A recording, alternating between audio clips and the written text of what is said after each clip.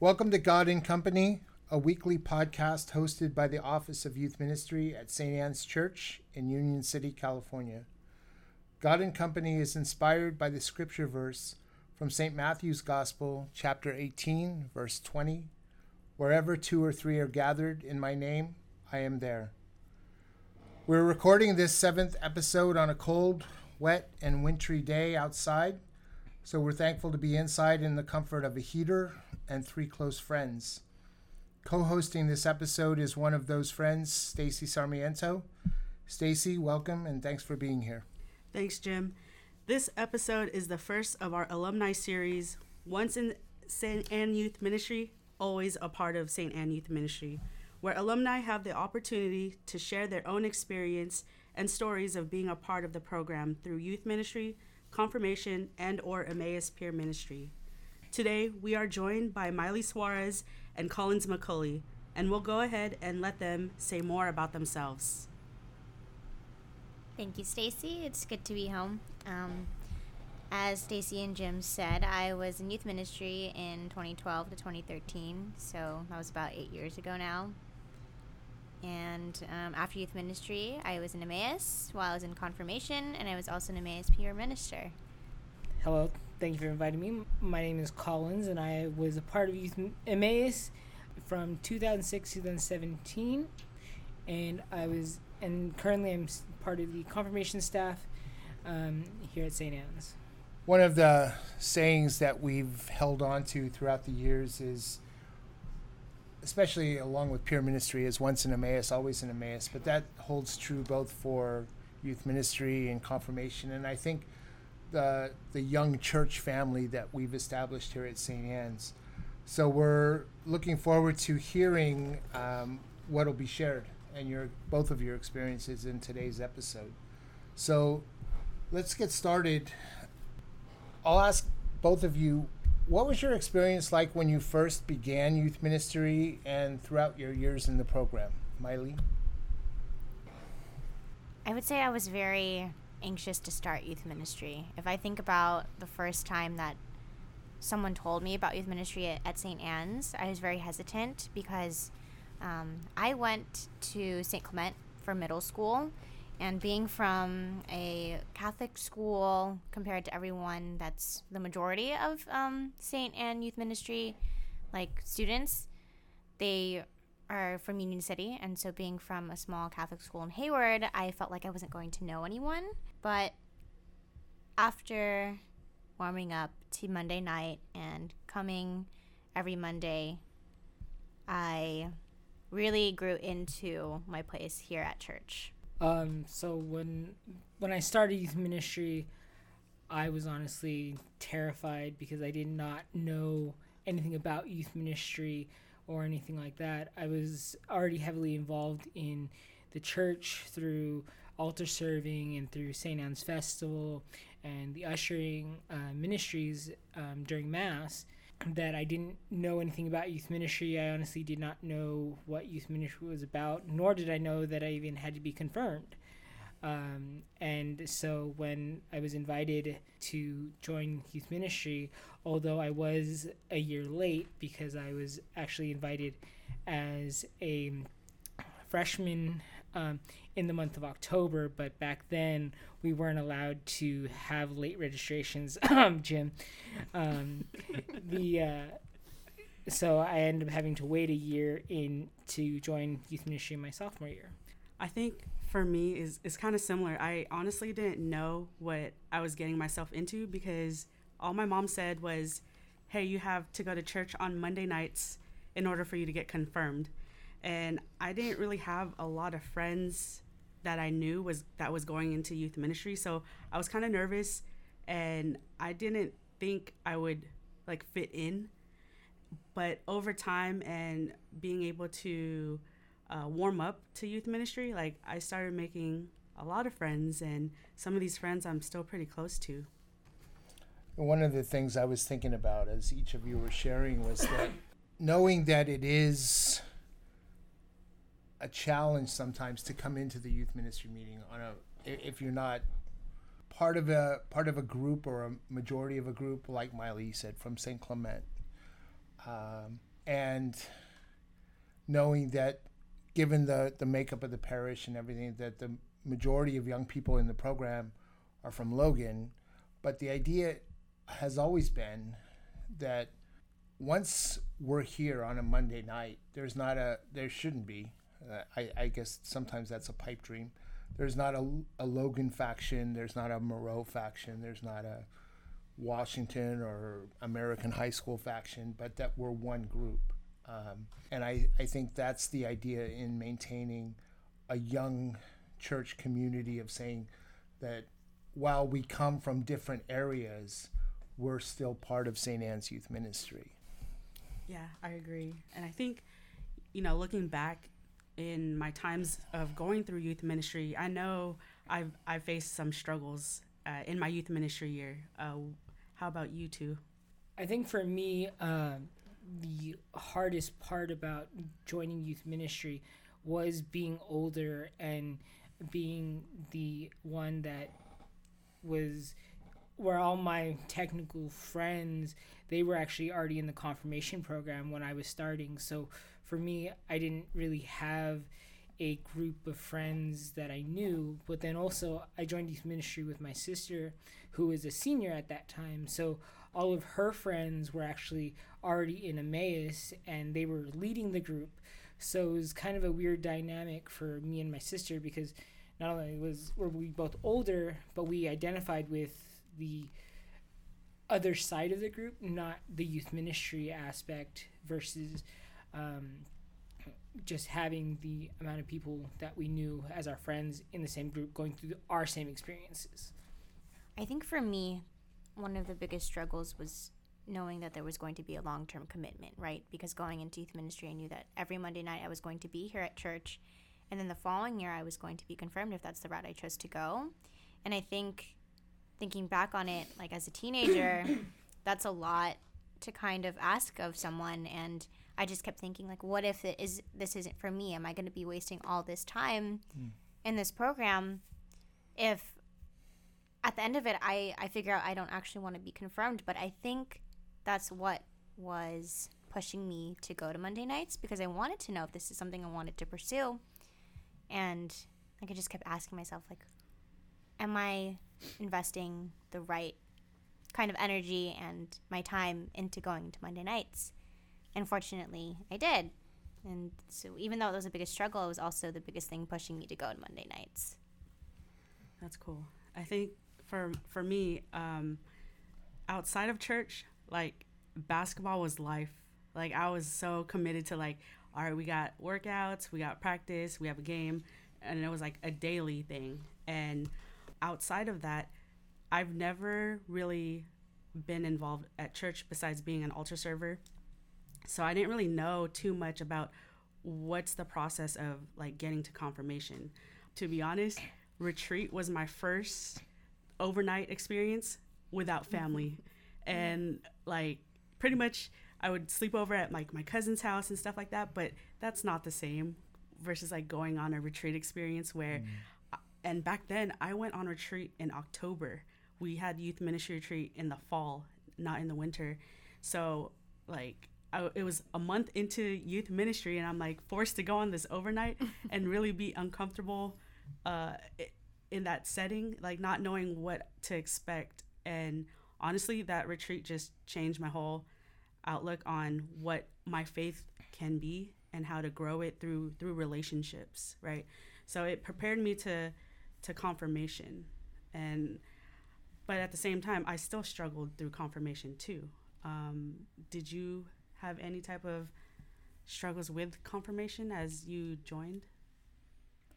I still remember my youth ministry retreat, because my youth ministry retreat was the last one in October that the program did. And when you talked about that, I just had a flashback to the retreat, because we had one of the peer ministers on the retreat. Her name was Ann, and she literally came in to the retreat center dressed as a lollipop, and she put 2 trash can lids on her head upside down and wrapped it in cellophane, and we all had these little mini pumpkins, and we were like dancing around the main room. Like I was just like a weird flashback, but I have then no memory of it. it was like retreat and youth ministry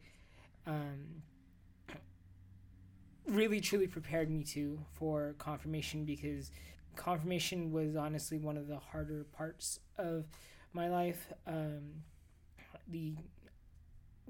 Before my confirmation retreat, my mom, 2 days before we were to leave, my mom actually got sick and was diagnosed with end-stage renal kidney failure. And so my whole retreat for confirmation, I was just kind of just in this daze of what was going on. And earlier that year, I had lost my last remaining grandparent. So the year from youth ministry into confirmation was just like a lot of loss and a lot of pain. And youth ministry and confirmation allowed me to have a place to express that pain, to have a place of positive output, and it gave me that knowledge to recognize that I can turn to my faith during these times. I think for me, something that's hard to even think about a struggle through confirmation is that I felt like I was always on the go. Like Stacey, you were saying, like you always had basketball and basketball was your life. I had student government and I had cheer, and there were times where I would come to youth ministry having like 3 full bags, and sometimes I still do. I have 2 bags with me today. And I think part of the struggle was that I had so many things going on that I forgot to like pause a lot. And so retreat, I felt, was never not really a struggle for me. So if the question is like, oh, were there any struggles going through confirmation or confirmation retreat, I feel like church was the place for me to really take pause and get away from everything else and leave everything literally at the door, leave all my bags there at the door. But if there's a common thread concerning my struggles throughout youth ministry and confirmation, I would say it was definitely my relationship with my parents. And that's something I struggled with a lot throughout high school, because I couldn't even tell you. I don't know if it was just me being like a moody teenager or the fact that I had a lot of like younger siblings and I felt maybe like a little forgotten, but I just never could find the right groove or relationship with my parents. And that's something that a lot of activities on Monday nights and the retreats, they helped me examine my relationships with my parents especially. And so even though I struggled a lot with it, I had to go through the program to get over those struggles with them.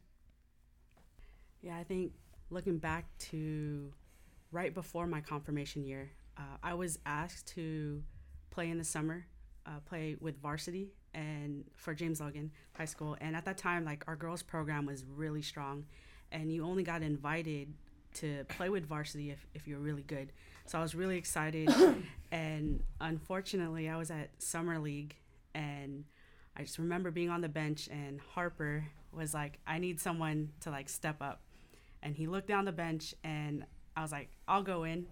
And he was like, all right, let's go. So I subbed in, and pretty much I had to run the point guard. I took 2 dribbles left, crossover, and pop goes my knee. And I tore my ACL. I ended up tearing my ACL. And the funny thing was, I remember it was at Chabot, and some of the football players that were there that worked during the summer league games had to carry me out to my mom's car. And I was like, all right, it's just a sprain, right? And as I went to my appointments, I felt like I found out more bad news after each appointment. And I really struggled with that. And then I just remembered in the summertime, I was like, all right, I need to get ready and recover from this injury. And I was like, okay, but what is that going to look like? And I was starting confirmation, and I really that really tested my faith. And I was really upset with God. Like, if that was the clean version of things, like I was really upset with God. And I couldn't figure out like why was this happening, you know? And I remembered we had to go to this youth rally I think this was the first one too. It was at St. Leander's, and we had to take BART. And I'm like, great, I'm going to be on crutches. I have this big knee brace. How am I going to get from BART to the church? And then there was like an all-day thing, and there was a dance. I was like, okay, I don't dance. So what am I going to do? Like, I just felt like I was just really struggling with it. But for some reason, as I started to open up to the workshops, to everything, I was like, wow, I'm actually having fun at youth rally. And then I remembered specifically at the dance, one of my friends, Ingrid, she was like, I don't really want to go inside. Do you want to just hang out? And we ended up staying outside of the gym and talking forever. And like, I just remembered like, wow, like, I can't believe like I'm having a good time having my friend here helping me through and understanding like, okay, God has a plan, right? And I was like, okay, I guess I should just trust it. And then it wasn't until like confirmation retreat where I started feeling like, whoa, all this is starting to make sense. What the heck? Like, and by the time confirmation was ending, I was like, what am I supposed to do after confirmation? And that's where like the whole Emmaus thing came up. Clara, she was my teacher. She was like, hey, you should consider doing Emmaus. And I was like, what's Emmaus? And then she's like, remember those leaders on your Monday nights during youth ministry? I was like, oh yeah, like some of those people were pretty cool. Like I remember one of my leaders, Julian, she one of the icebreakers was like, you had to like say a random fact about you. And then she was like, I could tie my shoelaces, but not the loop, swoop, or pull, or the bunny ears. And I was like, there's a way to tie your shoes like that? And she did this crazy thing where it looked like she just wrapped the shoelaces around her finger and then like pulled and like it was tied. And she did it really fast. So I was like, whoa, like I was really amazed. And I think what I started to realize through confirmation was like being able to see God through people, and that trusting him, like there's a plan, and as long as you keep on believing, right? And I think without that invitation to join Emmaus, like I'm actually still in Emmaus since I think like 2004. So it's kind of weird that I've continued onto that. Jim, did you want to add on to that? Well, I had a couple thoughts. One, as each of you talked about your own individual situations. You know, Collins, I distinctly remember the struggle you and Jackie were going through with your mom and right before retreat, and that we talked about whether or not to go on retreat. And thankful that you did, but also recognizing the internal struggle that you had to deal with through that time. I'm going to jump forward with Miley a little bit because I remember right before confirmation, you broke your elbow. Oh my gosh, I totally forgot about that. I'm glad you remember. Well, I remember because there was disappointment in your eyes of having to be confirmed with a cast on. Mm-hmm. And I remember, and the reason I remember, well, it was pole vaulting, wasn't it? It was. Yeah. Mm-hmm. And I recall that because I remember when my nerve tore in my elbow, and there were things that I couldn't do, and I was just really disappointed and I felt self-conscious wearing this cast all the time, and I just, and so whenever anyone is injured, especially in the sense of when it becomes your arm, and yours was a pretty good break, and there was surgery involved. Yeah. That I recall that, but I thought you did that with such grace. Oh, thank that you. I was really touched at that. And Stace, obviously I remember your knee. And I remember a conversation that we had about whether you should go out again for basketball. And I think I said, if you don't, you're always going to ask yourself, what if? And so to at least to be able to answer that question, whether or not you were able to continue playing or not, you would be the one to make that determining factor, and not just the idea of, well, I can't do it.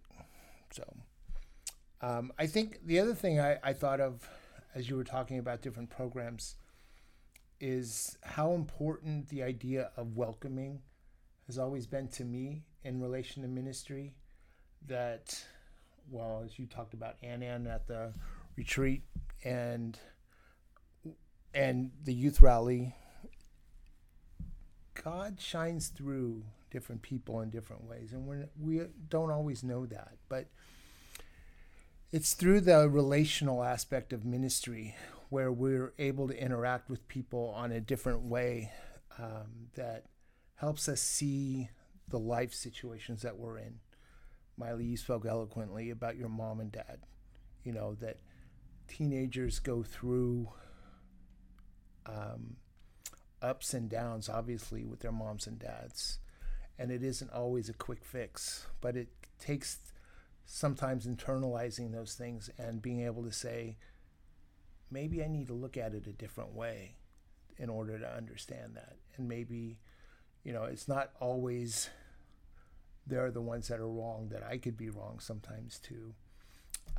So I think through ministry, but most importantly through the relational aspect of ministry and coming to understand that we have a relationship with Jesus, but we can experience that through other people.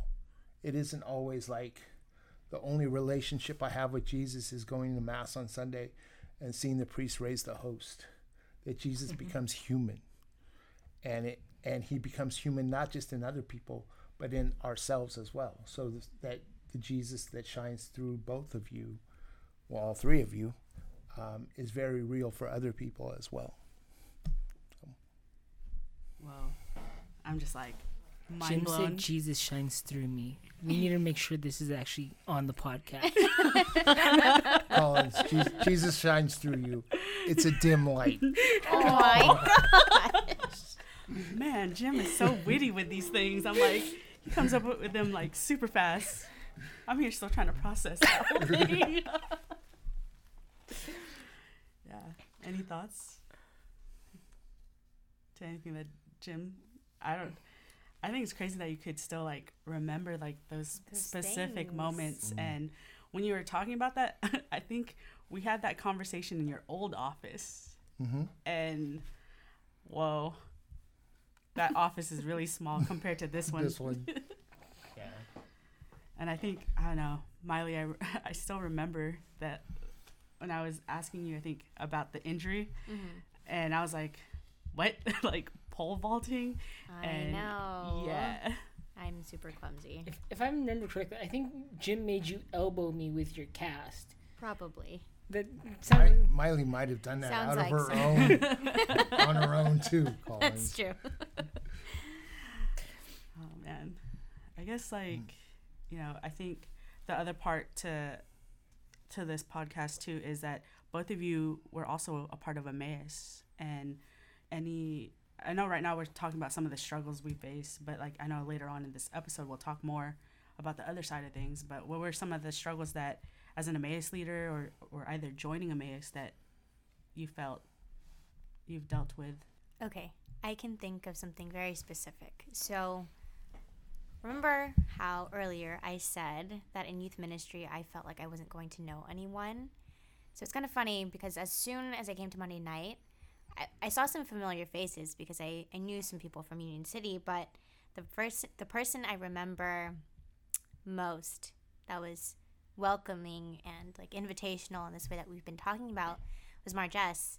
And I remember her being so welcoming and warm that as an Emmaus leader going into my confirmation year, I was so concerned about how I was going to emulate that same feeling because I knew what it was to be inviting, but I didn't know how to be. And I think that was one of like my biggest fears, that I wasn't going to be able to do that for other people. And I don't know, I think when we think about seeing Jesus in others, and it's kind of harder to think of yourself as like, oh, Jesus is in me, and I have to reach out to the Jesus in other people. So that was really difficult for me. I think for me, one of the struggles of Emmaus was, in a sense, the notoriety that I had by being on the altar every Sunday. and people seeing me. And honestly, people thought I was like this stone cold mean person because they quote unquote would say that I was just mugging everybody during church. And for people to kind of see that other side of me in Emmaus, through Emmaus, and see that I was able to actually relate to people. I know I've went like going on retreat and seeing people, how retreats can get very emotional, and people never expected me to be the one to be comforting them through their emotions, because everyone was so afraid of me being so, I guess, stoic and mean, that I kind of used that as I use that as a block in Emmaus, so that I didn't get close to too many people, because I was in the frame of, if I get close to these people, they're just going to walk out of my life. And with that and letting my guard down over the years and allowing myself to really embrace what Emmaus was, of being welcoming and allowing Jesus to shine through you, I realized that I've made some of my best friends through Emmaus, and I've gone through countless experiences with these people that I honestly probably should never have ever been through if I didn't go through the program. And like, it was a very big challenge for me to let that wall down, but after it took me several years to be able to break that down, but once I did, I was able to really enjoy Emmaus a lot more. I remember my first year in Emmaus, my sister was in youth ministry, and I remember thinking like, okay, what am I supposed to do as an Emmaus leader? And then the other factor to it was like, oh man, my sister and her friends are the students, like it's that first batch for me. And everyone just knew that, oh, Michelle has an older sister, Stace, like, and they would have this image of me of being like really cool and stuff like that. And I felt like that was kind of pressure of like, okay, do I need to live up to what these people think of me? And then on top of that, I was like, oh, dang, like, I don't want to ruin my sister's experience of her going through the program because she's Stacy's little sister. And it was weird because me and my sister weren't really that close before that. I always just thought she was annoying and that, you know, I had to drag her along wherever I needed to go. And the thing was, I was driving at that time already. So I became my sister's chauffeur. And my mom was like, oh, you guys have youth ministry? Drive your sister. And then if you have to take Sarah, who lived down the street from us, you know, make sure you bring her home too.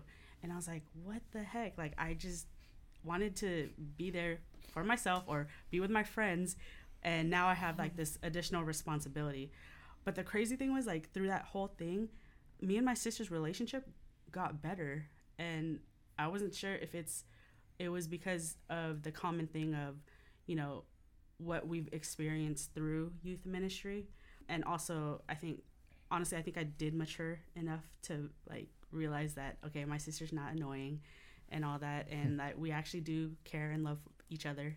And it was crazy because that was my initial struggle in being within Emmaus. And sometimes I would feel like, am I good enough to be an Emmaus leader? Like, through the mistakes that I've made, like personal stuff outside where I felt like, dang, I messed up again, or I messed up this time. And I felt like I was really critical of myself. And I think I still am, but now I'm starting to understand, like, those are my growing areas and to be a better person and all that. Looking back, that was my first year. That was my youth ministry year too, Stace. And it just, like, seeing how that started, and I remember I was like, wait, I think they're related. They have the same last name. And, like, I obviously got closer to Michelle first through youth ministry because we were in small groups together. And then now, just like, I can't even picture how that dynamic was anymore. How you guys are so like polar opposites and running away from each other all the time. Now you guys are just like two peas in a pod in a sense. I think it's also because Paulina, who was my sister's age, and she does have the same last name as us. Like everyone thought they were related, and I'm like, what? but yeah, that's kind of crazy because I only knew you through altar serving. Yeah. But after that, that was it. I was thinking as each of you were sharing about it. This last Sunday, the gospel referred to Jesus calling the disciples. And Alfred, although I wasn't a part of the Zoom call at that point, I know he talked about being invited to become a part of the very first peer ministry group. And his example, though, I thought was interesting that people that came the years after that, they had an experience of knowing what Emmaus or peer ministry was like because they've seen people before, whereas Alfred, being a part of the very first group, he had nothing to judge it on, so he wasn't sure, wait, what am I getting into? Yeah. And I think for us, there's a sense, though, that happens each and every year. Like, Miley, you were talking about Margis. And I think, and it's bound to happen, but sometimes we measure ourselves up against other Emmaus and say, am I good enough? Can I do what they do? And I hope and pray that the message that gets across is that you only need to be yourselves, that you can't try to be somebody else because that's not true for you. And the other thing that I've heard, only because in a coordinator's role from the past, I've heard things that people have said is like, oh, well, Emmaus is not like it used to be. Every year I would hear some of that. And my response when people have asked me, oh, how's Emmaus? It's like, it's exactly how it's supposed to be. It's not a comparison of year to year. The people that are in it are blessings to me, to the program. And I focus on that year rather than say, oh, our year was better. It's like, what is that based on? I've never really entertained that question to a point where I think about it a lot because to me it just doesn't matter inside. And I think the other thing is that when we look at even at the disciples, I think Collins, you were just saying about how there were people in Emmaus that you really didn't think you would ever be connected to if it wasn't for Emmaus. Right. I think that rings true with the Gospels too. When you look at the disciples, these are a bunch of people, and I'm not going to say guys because it was more than guys, it was women too, but these are a bunch of people that were called and invited and welcomed for who they were and not for their notoriety or, heck, we see Jesus calling Matthew a tax collector who people hated to the core. And yet he was called to say, I want you to be a part of us. And that's all any of us are called to do, is just to be a part of something. Be a part of, and the old title for Christianity even was called The Way. So to be a part of the way was something that continues down through 2,000 years of tradition, is just the continual invitation. And the Gospels are just full of failure. That's what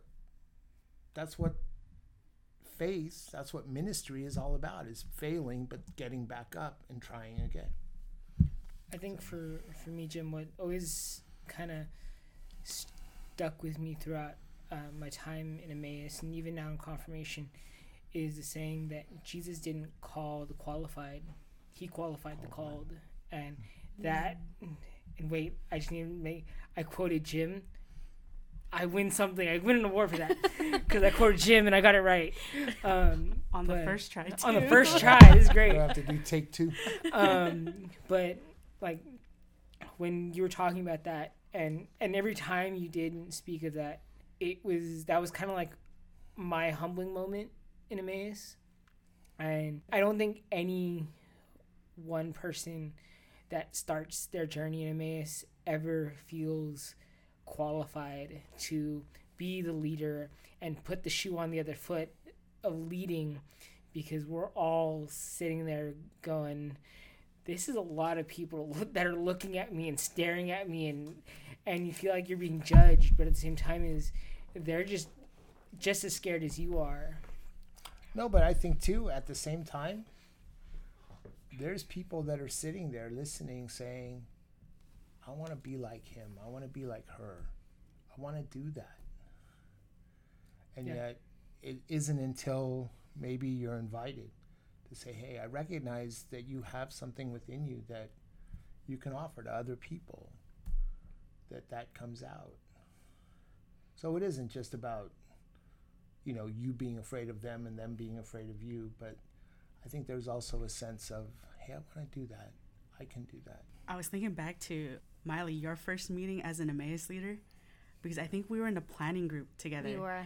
And it came up as like a Facebook memory, and because I think, Jim, you tagged us in it, and then I totally forget some of those things, like, and when people bring it up, I'm just like, whoa, like, that was your first meeting, and then to see the growth in people, like, it's like, wow, like, I don't know, it's crazy, because like for me, when I see it, like, I just feel so inspired and touched that, like, these people have grown like so much, kind of lost my train of thought, but like that was the first thing that popped up when you were saying that, because as an older Emmaus, and when you're trying to help new Emmaus with planning group stuff, little things like, what am I supposed to do on the mic, or like, is this okay if I say this or that? And I was like, yeah, just go with whatever I remember back in time when I think I was there when the first youth ministry meeting required to use a microphone, because the group had just gotten so astronomically large in one meeting that we were all like, what do we do? We have a sound system, but how do we use it? And I remember frantically trying to figure it out, and now you can't get away with a youth ministry meeting without a microphone. Yeah. And it just shows how much growth has happened within the program and within all these people that have gone through it. Yeah. Well, I think one of the things that comes full circle, and you'll understand this when I say this, is that, everybody starts out beginning youth ministry being nervous, kind of trying to feel their way around, and then slowly become a little more confident in themselves and leading and doing things. And the nervousness comes back when it's time to do your senior panel. Oh my gosh, it does. No, don't do that. No, and the reason I bring that up is because that's, for me, always one of the very proud moments of seeing young people go from joining youth ministry, going through youth ministry, confirmation, peer ministry, and then to a point where wanting to share your life and your faith with other young people, but the moments before that, the terror and the fear that resides. That terror. And I don't mean that in a negative way, because I've always said, and I'm sure I said to you, if you weren't scared, if you weren't nervous, you wouldn't care. It would be no big deal. It's like, whatever, I'll just say what I say and I'm done with it. But great care and great time is given to those. And that, to me, the whole thing comes full circle right there. Yeah, it really does. Like, just, I remember my senior panel, I was terrified beyond belief that I forgot my symbol. Oh.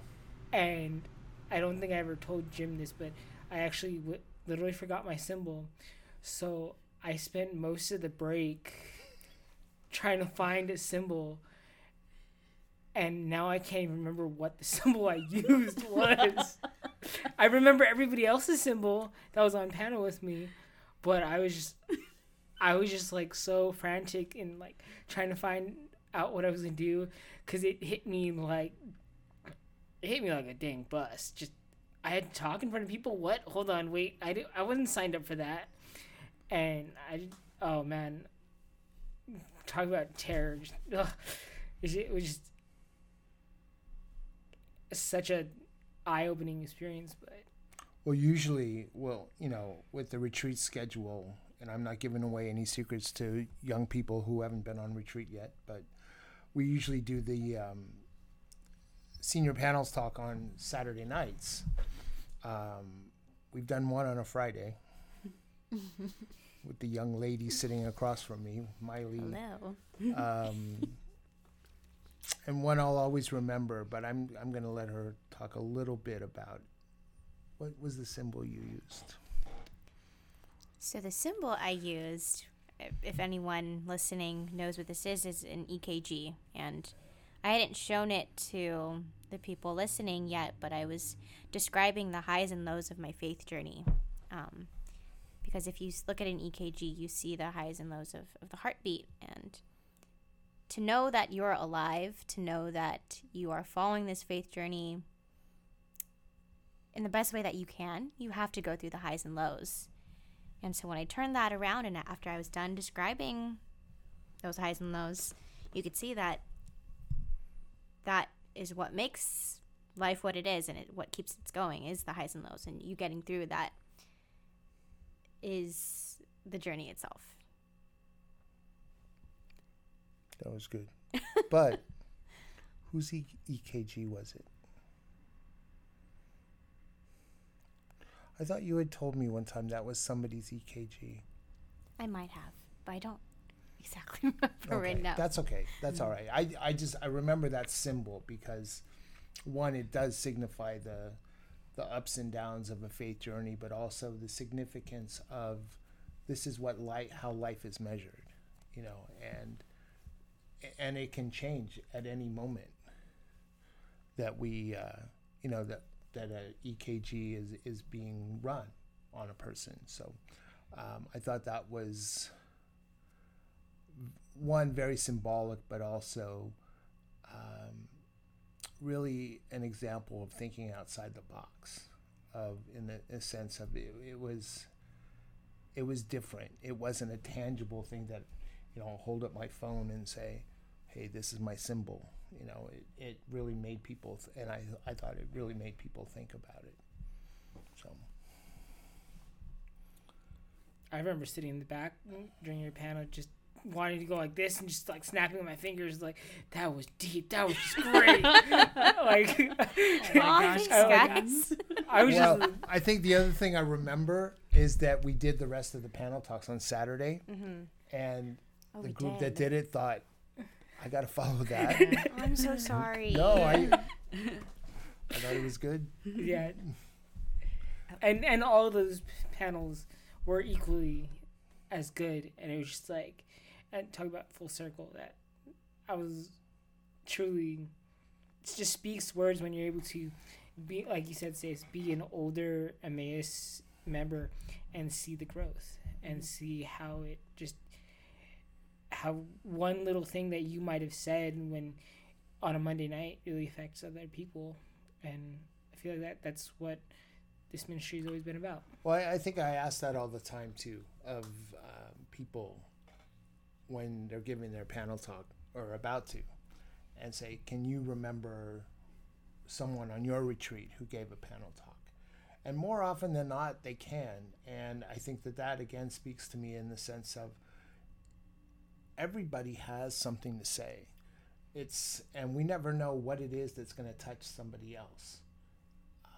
But people sitting there on retreat, listening to those who are giving their faith journey talk, touch people in a way that they say, again, I want to do that someday. I want to do that. And how I'm going to get to that point right now, I don't know. But suddenly people find themselves Saturday night, shortly Sitting on that before. fireplace. Well, shortly before, and really, I think it just, everything is brought into a point of, not closure, but a point of realizing that this was all coming to the point of, this is who I am right now, and I want to share that. You know, when you talk about like sharing yourself, I can't really remember who was doing the senior panel talk during my retreat, but I remember the impact that my small group leader made, and that was Mike Coloma. And I had the privilege to having him as my confirmation retreat leader too. So I felt like I've built like this relationship with him where like I really looked up to him. I still do. Like anytime I see him, I'm just like, whoa, like Mike. And we had an inside joke, and it was like Doritos.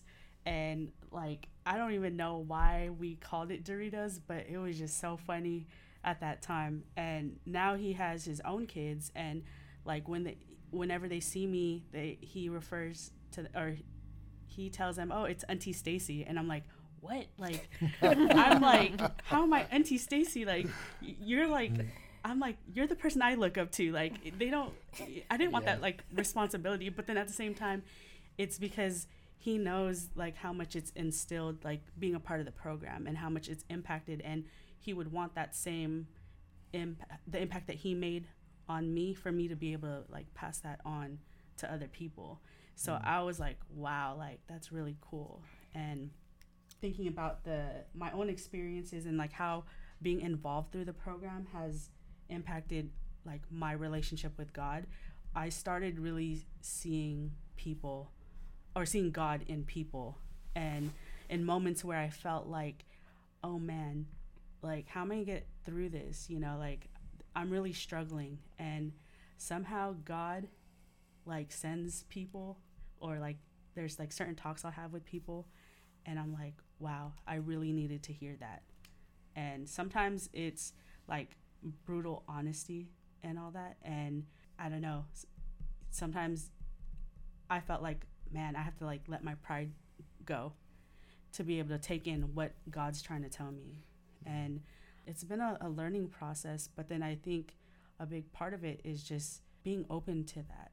And before, I didn't think that's what my faith would be. Like, I just thought it was like, oh, let's go to CCD, read a book, you know, do the sacraments, and you're done. But then going through youth ministry, it became really, not sure if this is the right word, like experiential, you know, instead of being like something that was strictly on a like, this is how you do it, you know? Yeah. I think it's kind of along the line of like when I was in college, especially at USF, taking a theology class didn't necessarily teach me faith.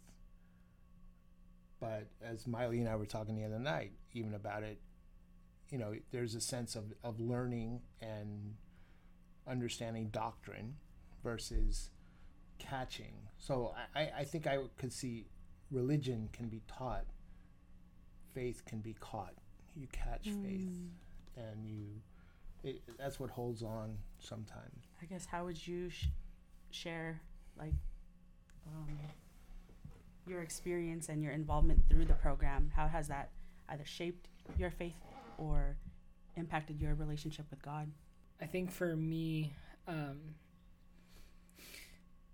growing up in the spotlight of Mass didn't allow me to have that.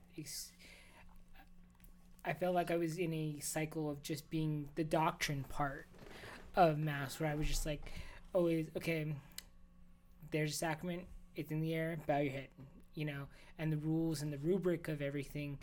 That's what I thought faith was. And as I grew into my ministry, I realized, and I truly caught more of the faith. And now I know that God can sometimes be a bully, but sometimes he can also be your best friend. God will give you things that only he knows you can handle. Throughout everything that you do and everything that you're given in life, nothing will measure up to God's belief in you. And that is emulated in the relationships and the people that he puts in your life. Because there are times where you're just like, I don't want to do this anymore. I don't want to be in ministry anymore. And he turns you around and says, nope, you're right back in it. You're staying there. I look at that example in the sense of my line of work. I work in the funeral industry. And so many times, I've tried to leave the industry, and I've told myself, no, it's too sad of an industry. I can't do this. I can't work in the funeral industry. Yet every single time, God puts me in a position that says, no, this is where you belong. And he puts you in situations that allow you to identify that you belong in that position. And that's, for me, has just been, that's why I say God is a bully sometimes, because you're just like, why are you making me do this? This is not cool. And then he sits there and gives you moments where you truly will never forget.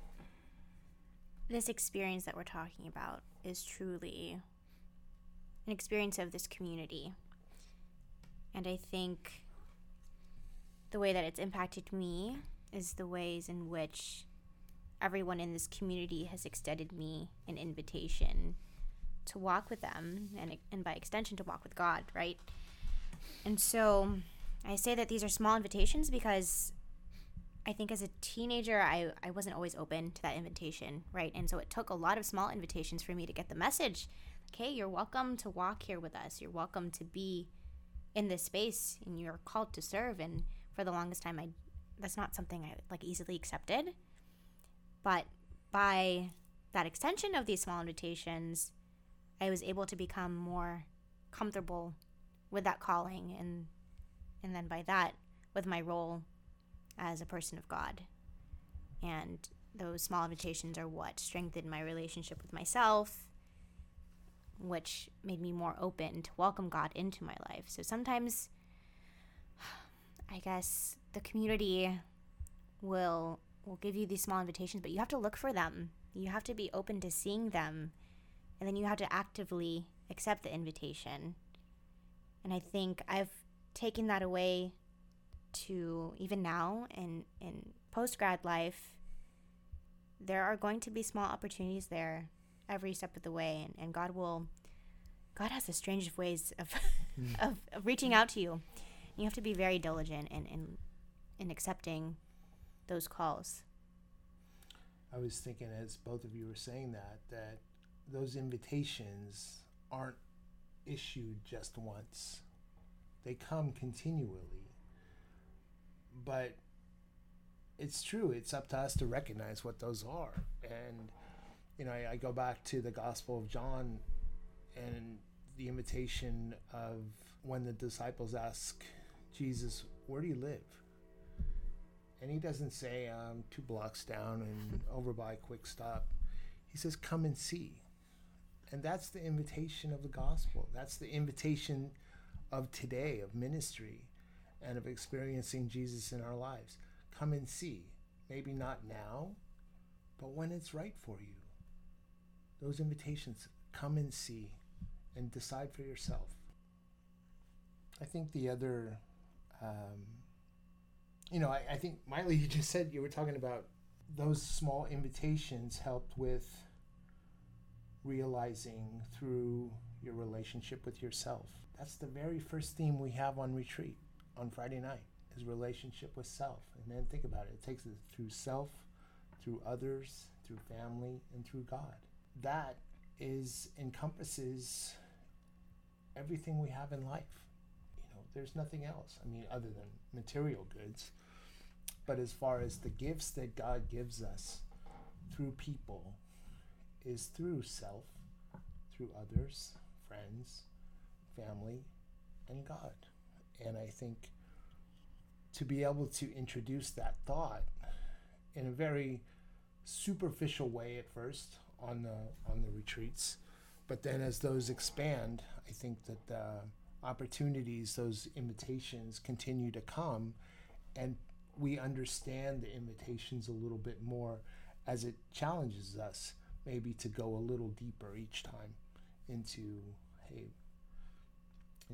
what is it about this? And there's a twofold thing, Collins, what you said about God being a bully. But there's also the incredible sense of unconditional love, and free will that we are gifted with. I'm looking at my questions here. Share any. Okay, we're gonna have to shorten this a little bit because this is a long episode. Any memories that either of you want to share from the program? There's just so many, but I'm gonna cut it short. I think one of my most cherished memory. Actually, it's not even. It's not a memory that's just been one time. It's a memory of my years in the program. I was always, I guess, nominated by Jim to be the one to go down to the main gate and welcome people to the retreat center. And it was always a time for, it was basically usually just me and Jim. And I think one year we did bring someone down and we regretted it. And I think that person was Ariel. We regretted it. And all those years of having kind of that one-on-one time with Jim, and especially because for most of my time in Emmaus, I was on staff at St. Anne's as a sacristan. So Jim, you were kind of like, actually you were my boss in that sense. So I always had that like, okay, he's the boss, I have to listen to what he says mentality. But then there was that dynamic of our relationship, and then there was those retreat moments where we honestly took bets of how many people would get lost coming back to the exit gate after thoroughly explaining, don't go all the way to the gate, make a left, go down that driveway, slowly go down the driveway, and you'll see us back here. And it's just, and these are two people that have like had kids that are now bringing their kids to the program after they went to the program. So it's just like been a great time to be able to spend that hour, 2 hours waiting for people in the blistering cold sometimes, but having that time to really bond and have that connection, Jim, was one of my most cherished. As long as you brought gloves. As long as I brought gloves and a flashlight. Yeah, that's true. That's true. I mean, the things I think of are the retreats also, but I think also coming to Sunday youth mass are some of my favorite memories. And I know that in this current setting that's not possible, and even Monday nights are not as they usually are. So I would say embrace every moment that you have with people. And I know it's not ideal right now for those of you in the program right now, but embrace the small groups that you're in, embrace the questions that you're posed to, and try to give it your all, because it is what you put into it. And while you might not have the same experiences that Collins and I, or Stacy and all of us have had in the program this year, you can actively embrace what you do have. I'm glad you said that, because it is, I mean, it's entirely different being on Zoom and not having people run through the office all the time and all that. But God is still actively working through each and every person in the program, despite the struggles and everything that goes with this pandemic. Is that we're all in this together, and that God is certainly working with us, through us, in us. I think for me, when it comes down to being a part of the program, I love being able to create those like inside jokes with people or like have those like random memories where you could just kind of laugh about it. Or Stacy fell again. Okay. Oh my gosh. or have rules made after you, right? Because, all right, my memory is I tried to scare people at the retreat center, and I thought, let's take a shortcut and jump out the window from the main room. Except I didn't realize that there was this hole outside of the window. I fell into the hole and got hurt, and I was like limping around the main house, and everyone was like, Stace, what's wrong? I was like, I tried to jump out the window and I got hurt. And then that became a rule for retreat. And like since that moment, no one lets that go. And every time we come down to like the agreements, I'm just like, oh my gosh. Okay. One of the number one rules. Go through doors, not windows, Stacy. Yeah, exactly. I think that like rule's mainly that. for you. Yeah. I was like, oh man. But one other memory was the time that I think it was me, Jim, Jeffy, and Sharice. We were in the kitchen trying to figure out how to light the oven or like the pilot light. And the crazy thing was, we're just like, oh, you should be able to just like turn the knob and then it'll light up and all that. And we needed to start cooking stuff for brunch. And we were like the 4 oldest that was on retreat. And all of a sudden, right when I think we tried to light using a lighter, you just heard the boom. And the crazy part was like I was on the other side of like this like almost a kitchen island, and I felt that impact from the gas buildup. And like if something worse than that would have happened, I'm not sure if who on Wait, I was the on this retreats- retreat. was this your senior year? Yeah. Oh my gosh. Yeah. It So it blew up, and I don't know, that was like the scariest moment. And I was like, oh man. I Like, remember Jeffy's face was not too far from the stove, yeah. and my I wasn't far off, and I felt it go through my chest. So yeah, that was pretty. Yeah.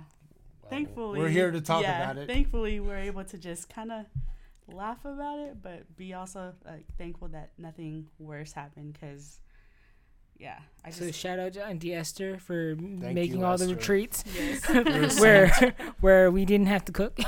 That's true. I guess as we like wrap up this episode, what's one thing that either that you took away from being a part of the program that's impacted you, and like what's one thing you wish to that other people would take from it? For me, I'm going to read directly from my notes on this one because I thought really hard about this question. God works in mysterious ways, and you can never tell when he will put you in a situation that he prepared you for, or without you even knowing you were being prepared for it. Once in Emmaus, always in Emmaus. St. Anne's is my home, and that I will always be welcome back to. For me, if there's something I could tell any of you listening, it would be to not let the perception of yourself get to you. When you joined St. Anne's Youth Ministry, or when you joined Emmaus and you decided to walk this way of life and you signed an agreement, don't let that get the best of you. There's going to be mistakes you make along the way, and the point of making those mistakes is to learn. If you have any shred of doubt in yourself, I would say give that to God. Give that to the people in your community, because they're there for you. And you have us here. Always remember that. One of the biggest things that I took from being a part of the program is understanding like Stations of the Cross, which is kind of funny because I never really understood it. And there's one particular station that hits me all the time, and that's when Simon carries Jesus's cross. And for me, that symbolically just shows that if Jesus was able to let others help him, like, why can't I do the same? And that really put into perspective of letting other people love you, you know, and just being able to give it your all when you can carry other people's crosses for them too.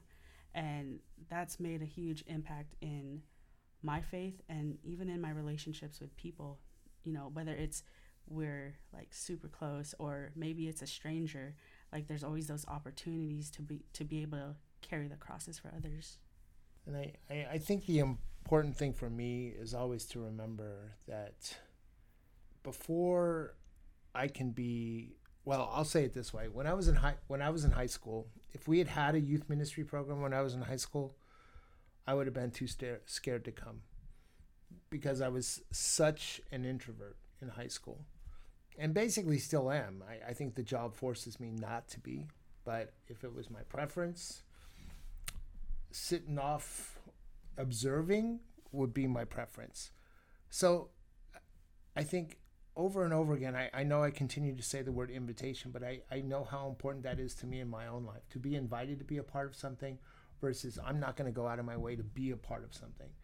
If I know that people want me to be a part of something, that means so much more. So I think the importance, I think sometimes we forget this in church, is that we expect people to come to us. You know, that's basically what the setup of Mass is. We have a 10 o'clock Mass. Come to us. Whereas Jesus' ministry was about going out to the people, to where they were. And that's never lost on me, the idea of inviting people to come and see, or me go to where they're at and experience in their own atmosphere, their own environment, how important that is. So. Wow, that was like a lot for this episode, but I really appreciated all of it. And as we wrap up, we are inviting Collins and Miley to lead us into our closing prayer. So whenever you're ready. In the name of the Father, and the Son, Son, and the Holy Spirit. Amen. Dear God, please bless the company that you have gathered here today. Thank you for the shelter of a warm place to have this podcast. Thank you for our faith journey. Thank you for sharing your love with us through this ministry of Emmaus, Confirmation, God and Company, this new ministry that we're embarking on. You have the unending power to show us the way, and we're ever more grateful that the way is to follow you. Amen. Amen. Amen. Father, Father, Son, Son, and Holy Spirit. Amen. Boom, mic drop. Oh gosh. We're not done. Oh. Cut that out. Amateur. No, we'll just leave it. It's kind of funny. It's okay. Well, we want to thank Miley and Collins for joining us today in the first episode of St. Anne Youth Ministry Confirmation Emmaus alumni episodes. We look forward to future opportunities and speaking with others in their own experiences. But for each of you, thank you, not only for joining us today, but for everything that you've done as a part of the program, for everything that you continue to do, but most of all for who you are. Before we close out this episode, we do have an announcement. St. Anne Youth Ministry Program is going to offer hoodies. So if you were a part of the program or if you've seen them, that's pretty much SAYM and like these block letters. It kind of looks like a college sweatshirt, and it's embroidered and it says St. Anne Youth Ministry right below. If you follow the Instagram, we'll have updates there. So we'll let you know in the next week when we're going to start taking orders. We hope you enjoyed today's episode, and be sure to subscribe to God and Company on Apple Podcasts, Spotify, or Anchor. New episodes are available Fridays at 2 p.m. And until our next episode, have a blessed and safe week. Take care.